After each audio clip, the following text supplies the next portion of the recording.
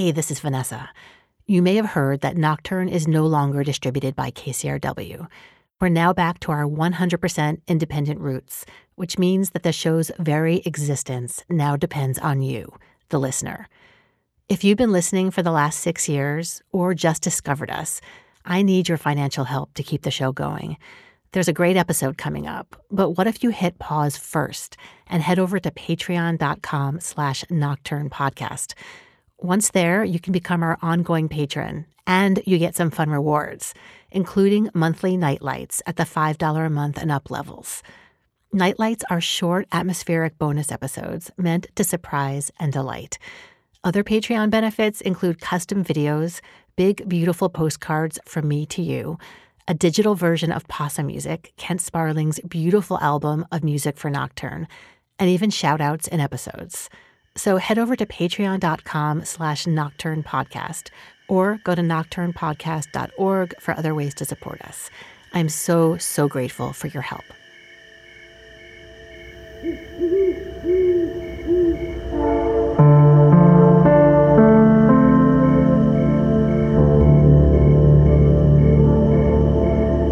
You're listening to Nocturne. I'm Vanessa Lowe.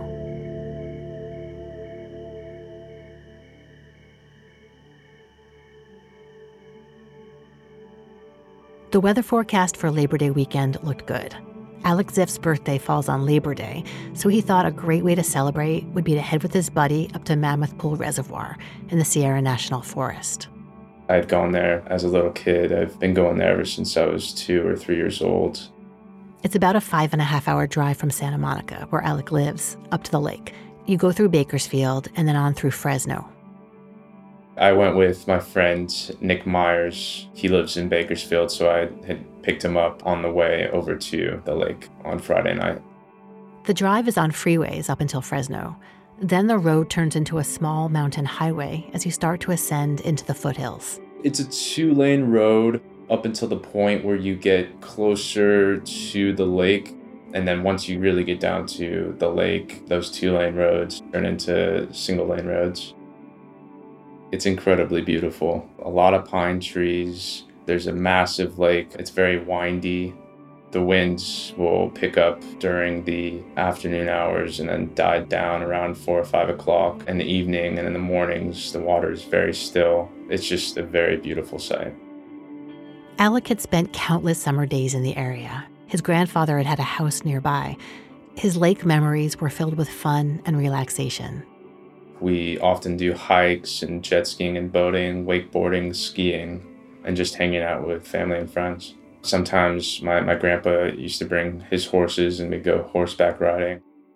As Alec and Nick arrived at the lake that night, there was little to indicate that this weekend would be any different than the trove of happy memories he had of this place.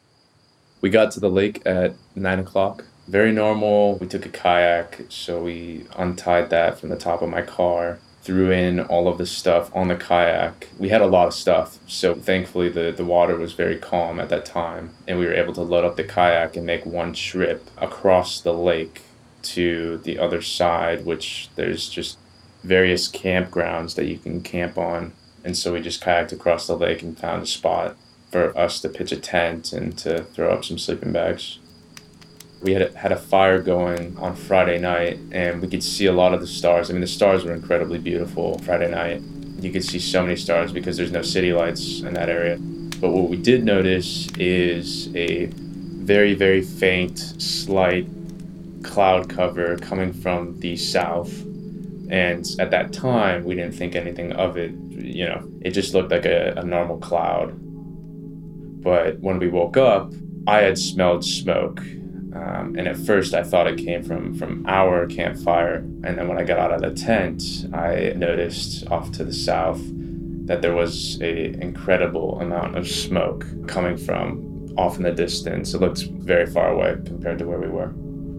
I've seen many fires in my day. Where I grew up, we had a lot of brush fires in the mountains. So I know how fast they move. And I know just proximity-wise how far a fire is visually, and it looked at least 100 miles away, if not more. So it was not an issue for us that morning.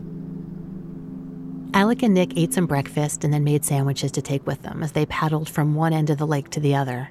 They cliff jumped off a 45-foot rock, paddled some more, did a couple of hikes. After a full day of sun and exercise, the guys envisioned kicking back at the campsite for the evening. They paddled the kayak over to the boat launch where their car was parked and drove the 5 minutes up the road to the general store to get some ice. And that's when we started to notice that things were getting worse, is because when we got to the general store, the lady had come over to us and said, "Hey, the electricity is out and you guys have to evacuate. There's a fire coming this way and it's coming quick." But we were told that we had a couple of hours, so there was definitely time to get our stuff and bring it back to the car. They didn't want to abandon all their stuff, so that meant driving back down to the launch, kayaking back across the lake to their campsite, packing everything up, paddling back to the boat launch, and loading everything into the car.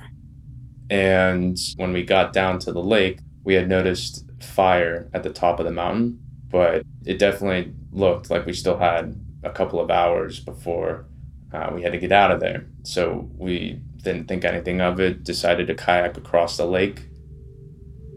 There was no concern up until the point where we got to the other side of the lake. At that point, we're moving quickly. We were quickly trying to pack up all of our stuff and throw it into the kayak.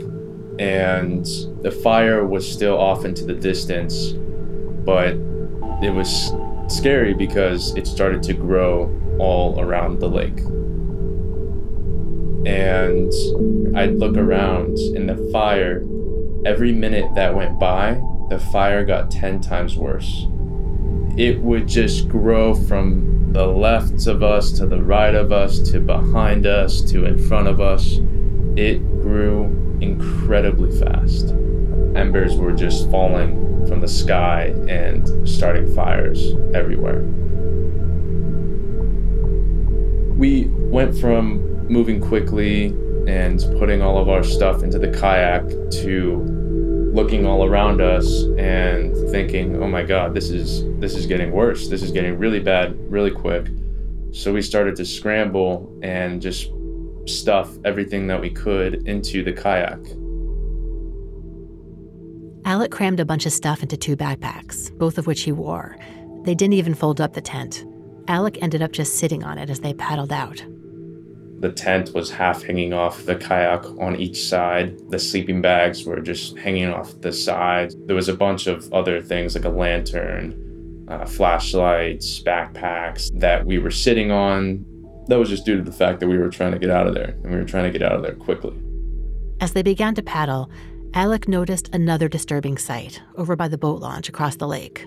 If you looked off into the distance, I could start to see all of the cars driving away to escape the fire. At, I would say, 20 minutes in to us paddling to get to the other side, the fire had completely surrounded the entire lake. And the cars that were leaving were driving back down. We realized that all of those cars had been trapped by the fire. And that was an important piece of information for us because we knew that we weren't going to be able to get out. And that's because the fire had significantly burned parts of the road, or had been burning, and had trapped the vehicles, so they started to drive back down the road. Alec and Nick made the decision that even though there appeared to be no way out, they still wanted to get to the boat launch and their car and be ready to leave when and if they could. So laden down with all their stuff, they powered on. We still wanted to get to the other side, but we had been kayaking and hiking all day, so we were already exhausted. We had been paddling for about 20-25 minutes. It was around 3 o'clock at this point, and the predictable afternoon winds had started churning up the water. So the waves were pretty rough. I've never been so tired paddling in my life. And the fact that we have the tent half hanging off, it really slowed us down. At this point, we started to scramble. The fire is all around us.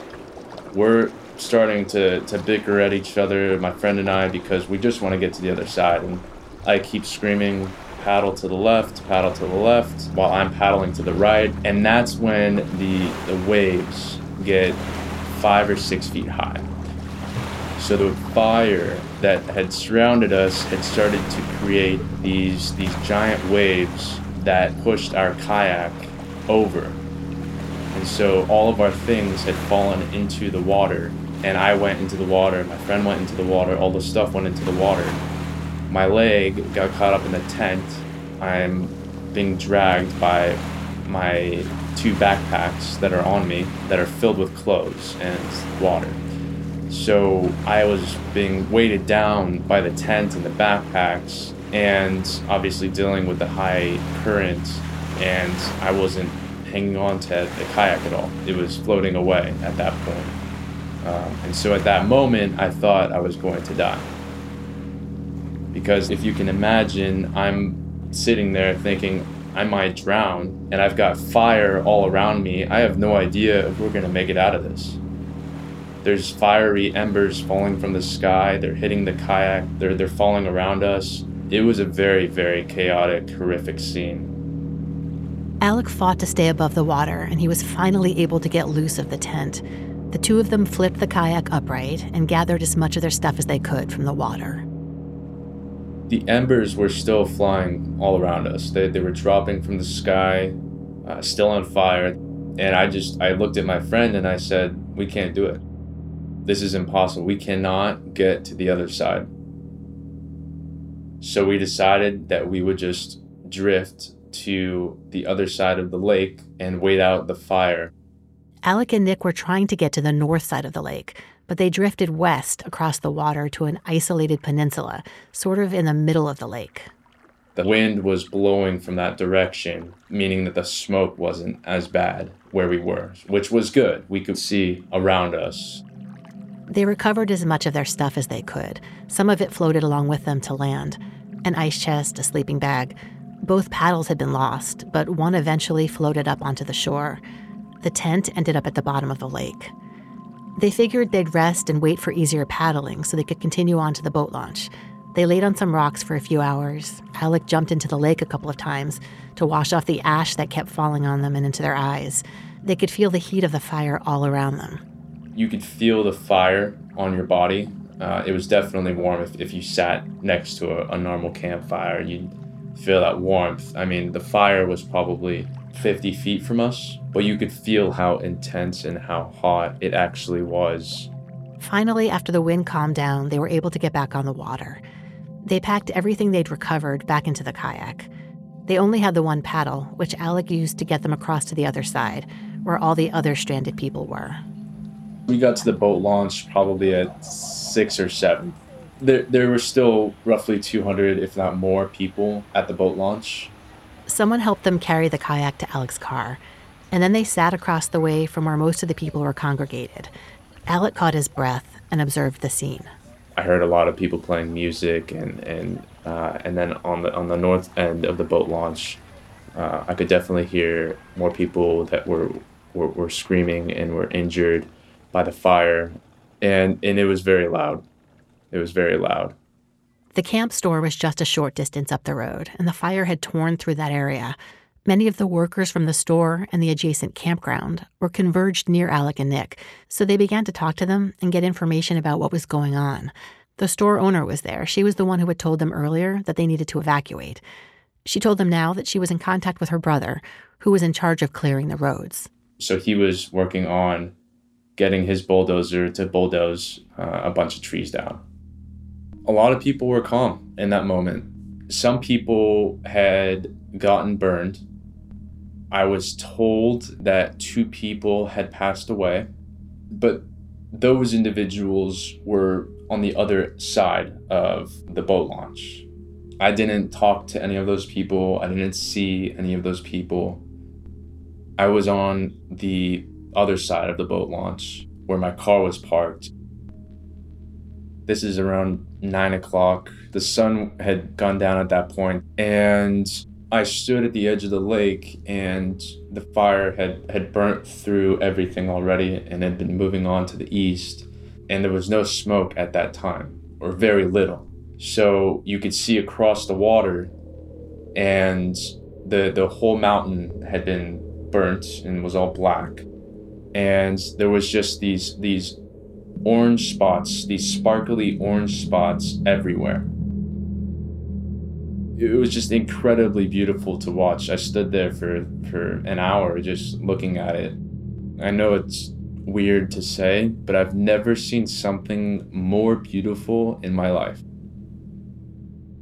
Beauty notwithstanding, it was a stressful moment, because while the fire didn't seem to be an immediate danger, they were all still trapped, with little information about what to expect or what to do next. And cell phone service was hit or miss.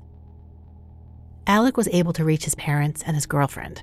He told them he was okay, and that he'd heard it could take a couple of days for the roads to be cleared enough to drive out. Then, at around 10 o'clock, he was hanging out back by his car. And that's when we saw the first helicopter. Alec says that people on the launch started flashing their flashlights at the helicopter to make sure they could see them. The first helicopter dropped down on the boat launch. It was incredibly loud. I had no idea that helicopters were coming. So Alec turned to the local workers, who seemed to know best what was going on.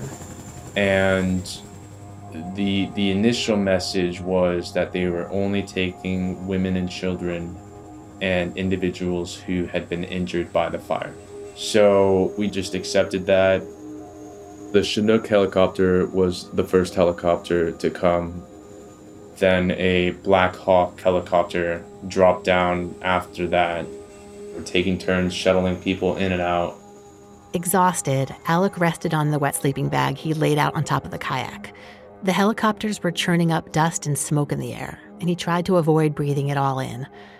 He could see people being loaded into the helicopters and being whisked off to safety. And I believe the last helicopter showed up at around midnight or 1 o'clock. And I was told by a couple of individuals that that was going to be the last helicopter. Alec was feeling pretty comfortable with their decision to stay behind. He trusted what people had told him about the helicopters being only for women, children, and the injured, and the plan for the roads to be cleared so they could evacuate by car. Everyone around him seemed calm. He and Nick had dinner with one of the RV owners and his wife, and then after, when he was heading back to his makeshift bed, he started noticing that things felt very different around the boat launch. It was strangely quiet. It went from being incredibly noisy to there's only 15 of us here. Alec started walking around, trying to figure out why it was so quiet. Is everybody just sleeping? And that was my thought, is that everybody's just sleeping in their cars to avoid the smoke and the dust that had been blown up into the air by the helicopters. At this point, Alec is just focused on getting an update on the rescue situation. Everything they knew came from the workers, who said a bulldozer was clearing the road, and they hadn't seemed to know about the helicopters coming, just that they weren't meant for them. He wanted to know the plan. It was just about getting information, as much information as I could. Worn out from the stress of the day, though, Alec fell asleep without any news. It was 4 o'clock when I went to bed finally. I didn't really understand what was really going on until I woke up that next morning. So I probably woke up at about 7:30, and I cannot describe how orange it was. I mean, I opened my eyes and everywhere around me, it's completely orange. That's how bad the smoke was, and you couldn't see more than 50 feet in front of you. It was incredible how much smoke was there. Breathing was very difficult. Breathing that night wasn't bad. When I woke up that morning, it was completely awful. I took off my shirt, tied it around my face, just so that I wasn't breathing all of that smoke in. And I started to walk around. I started to walk around the entire boat launch, trying to see how many people actually left. And nobody, to the north side of that boat launch, nobody had stayed. Everybody was gone. I kept waiting for people to wake up from their cars. Nobody woke up because everybody had left.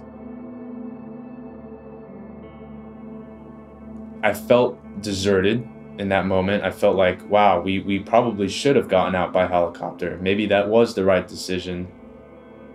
And I just started scoping out the environment. It looked like a war zone. There were minivans with their glass shattered. I don't know if that was from people punching into the glass or from the helicopters just being so close that it broke the windows. I don't know. There were just ATVs sitting everywhere. There were cars sitting everywhere. You couldn't see it from where we were, but up above there were a bunch of cars that had exploded from the fires. But it was deserted and it looked desolate and it was smoke everywhere. It was a crazy scene. And I just realized that everyone had gone up and left. The only people that stayed were us, all of the workers and the store owner, and 2 other campers. This is when the reality of the situation began to shift for Alec. He realized that every piece of information he'd gotten had been from a small group of people in the area near where his car was parked. So I was relying on that information. Had I been on another side of the boat launch where everybody was escaping and leaving, I guarantee our decision to leave via helicopter would have been different. We would have gotten onto those helicopters because we wouldn't have been speaking to the individuals that had been telling us we were going to be able to get out through the roads when the bulldozers got through. Despite feeling deserted and unsettled, Alec wasn't panicking. Everybody was calm. Everybody else was calm, so that made me calm. And I was just going around assessing the situation, figuring out, hey, if this is not the case, if they don't get us out of here in 24, 48 hours, how much food do we actually have? So I started going through all of the ice chests that were left behind, and I assumed that we probably had a week or 2 weeks, if we stretched it, of food and water. Some of the stranded people were having a hard time with all the smoke. One of the RV owners had an oxygen tank that he lent out to people who needed it. They'd also hooked up some of the RVs to generators and were able to turn on the air conditioning so they could get out of the heat and smoke. Everybody's just hanging out. We were doing okay.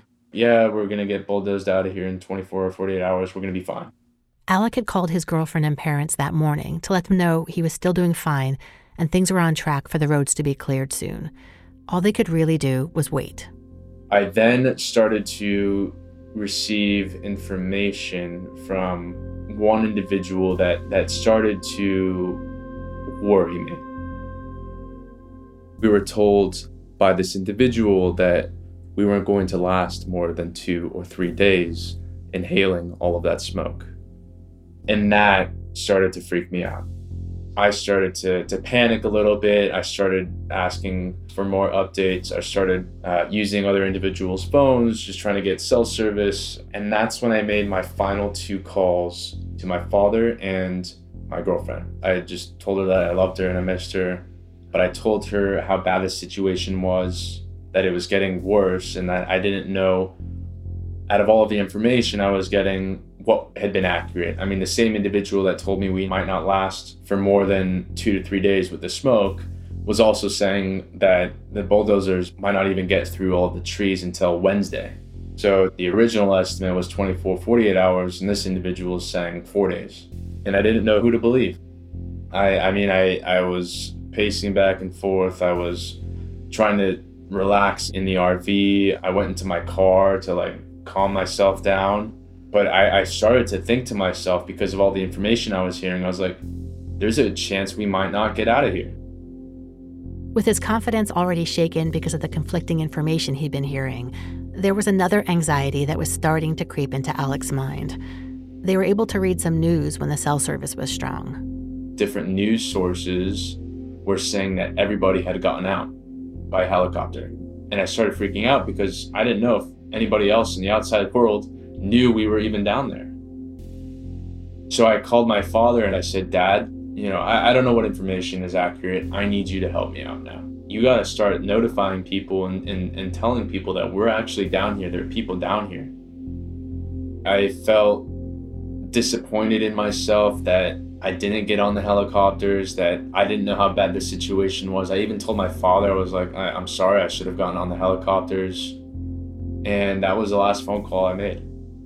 This is Sunday afternoon. No more calls were coming in or out at this point. Because it was around 4 or 5 o'clock when the cell tower had burned down. Alec's friend Nick had mentioned earlier that if the roads weren't cleared soon, they could ask their parents to pitch in for a helicopter to come and get them out. But come 4 o'clock, 5 o'clock, that's not happening anymore because we can't call anybody. So we felt incredibly stranded at that point. I mean, we had no communication anymore with the outside world. I had no idea if bulldozers were coming or not, or when they might come. No idea if helicopters were going to come again. I was told that helicopters were not coming again. And it made me feel like there was a chance that we might not ever get out. Alec was starting to think that maybe the workers had a false sense of security. They'd seen lots of fires come through the area over the years. That's why they were so calm, is that they've been through those situations, but nothing like this, nothing crazy like this. I mean, this is the first time the general store had burnt down. I mean, it's been there for over 100 years, and it's never burnt down. Alec spent the hours trying not to spin off into anxiety, staying grounded in the company of the others. Everybody is sharing their experiences and their stories. We're telling everybody about our kayak situation, and we're hearing stories about how the store had burned down. And one individual, he was part of that group that had driven down to the lake water from the campground above. This man told his story of people fleeing the flames and running down the hill to try to get to the lake. Some were asking to jump into his truck. It was a sobering conversation as they all sat there stranded.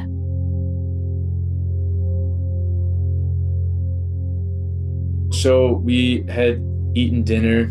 I was still trying to calm myself down and just try to relax. I believe it was around 7 o'clock or 8 o'clock when I looked at the top of the ridge and I could see 3 individuals walking down the hill with flashlights. And all you could see was the flashlights because it was so smoky. At first I got excited, but then I quickly calm myself down because of everything that had gone wrong throughout the day and throughout the weekend. I was just like, you know what, that's probably 3 campers that had gotten stranded up above and they were coming down to regroup with everybody. It wasn't until they got closer to us that I started to realize they were from the U.S. Forest Service. My heart it was just like a huge sigh of relief came over me. The first words that they said were, "Is everybody okay?" And I just immediately felt 1,000% better. I knew at that point that we were going to be okay. People knew we were down there. We were going to be okay. So the sun was going down, but we still had probably another hour of light. And so we loaded up the kayak on top of my car and put all of the stuff in the back of my car. And we were told that we were going to be the second car to caravan out. There were around 10 cars in the caravan. The guy in the lead car had a chainsaw in case there were any trees in their way. And we took the craziest beat-up back road, country roads you could ever imagine. I mean, giant potholes, a bunch of rocks, sticks, burning trees around us, crazy routes that hadn't been burned yet from the fire. Or they had been burned, but they put out the fires around those roads and had cleared a path for us to get through. I mean, it was insane. I was the only guy with a sedan. Everybody else had SUVs and trucks. So we finally ended up on a regular road. A bunch of police cars were lined up and a few fire trucks. We all went to the Red Cross Center, which was about another 30-minute drive from where we stopped. While I was driving to the Red Cross Center, I was calling my parents and my girlfriend, just letting them know we got out and we were okay. Got to the Red Cross Center, we checked in. After checking in, the clock hit midnight and it was my birthday on Labor Day, so everybody was saying happy birthday to me, which was cool. And my friend and I just drove to the hotel that they had put us up in, and we just decided to celebrate with a few beers. My friend said the best part was the shower, which it was. I mean, I probably shampooed my hair 3 or 4 times, and just black stuff was just coming out of my hair every time. If I had to do it over, yeah, I mean, I would have taken that helicopter. If I had family with me, if I was older and I had children, of course, I'd send them on the helicopter and I probably would have gone with them. But at the end of the day, we got out safely, and not everybody can say that. So we're definitely very thankful.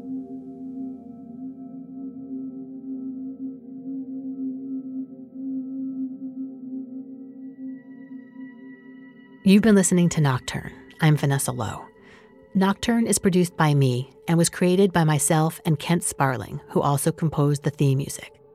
If you haven't done so already, please support Nocturne on Patreon or PayPal. Go to nocturnepodcast.org/support to find out about how to contribute to keep us going. $5 a month on Patreon gives you that great feeling of supporting something you enjoy and gets you more of it.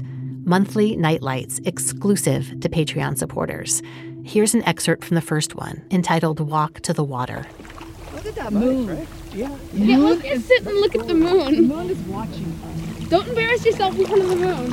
Exactly. Okay. Ooh, it's warmer now.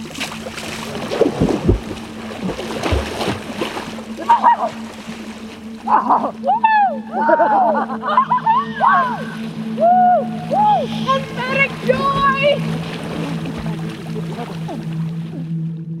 Maria Samani and Emma Horning are in the Happy Possum Club on Patreon, receiving all the benefits of supporting the show, including my deep, deep gratitude here. Thank you, Maria and Emma.